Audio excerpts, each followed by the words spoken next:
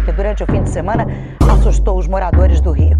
A polícia fez várias operações na Zona Norte. Houve apreensões de armas, drogas. Cerca de 200 traficantes dos morros São João e também do Andarai, favelas da Zona Norte, participaram dessa invasão ao Morro dos Macacos. Esta é a Rua Caú, que fica no Engenho Novo. Aqui fica próximo de uma região que é conhecida como fronteira. Do meu lado esquerdo, atrás desses prédios, fica o Morro dos Macacos. E aqui, no fim da rua, o Morro do São João. É neste local que a Polícia Militar está fazendo uma operação contra o tráfico de drogas. Os agentes vasculharam a mata para procurar 2 pessoas mortas que, de acordo com as investigações, estariam no alto do morro. Segundo a polícia, os corpos foram encontrados e seriam de bandidos, assassinados por traficantes rivais. A guerra do tráfico entre as 2 quadrilhas se intensificou na madrugada de sábado, quando bandidos do Morro São João invadiram o Morro dos Macacos.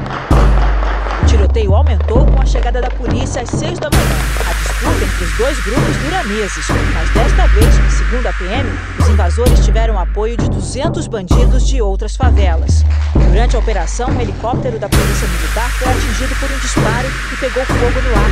O piloto tentou pousar na Vila Olímpica do Sampaio, mas a aeronave caiu e explodiu. 6 PMs estavam a bordo, 2 morreram na hora.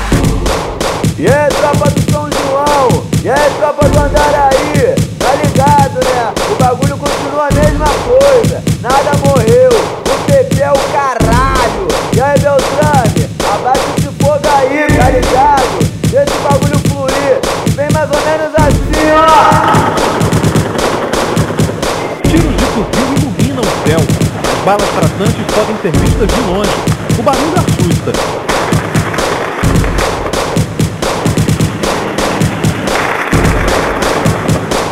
O São João tá pesadão, destrava o Decao. O Andarai monitorado vem pra confirmar. Pra quem insistir com o PP, o São João ele é CG Beltrame. Abaixa o fogo, senão tu que vai se fuder. E quando começar a troca os cria, vai representar barulhando de G3 de ponto 30 e de AK. Como sempre nós tá suave, tudo vai dar certo. Pode mandar subir a Popcore, também o exército. E aí, DJ Decao, eu tô fechadão contigo, tá ligado, meu mano? E aí, tropa do São João, é o bicho, porra. Tá tudo monitorado, aquele pique, vem mais ou menos assim, ó.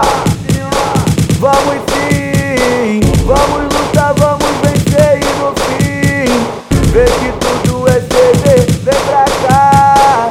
Soldados estamos convocando, eu vou falar. Minha facção é o comando, vamos sim, vamos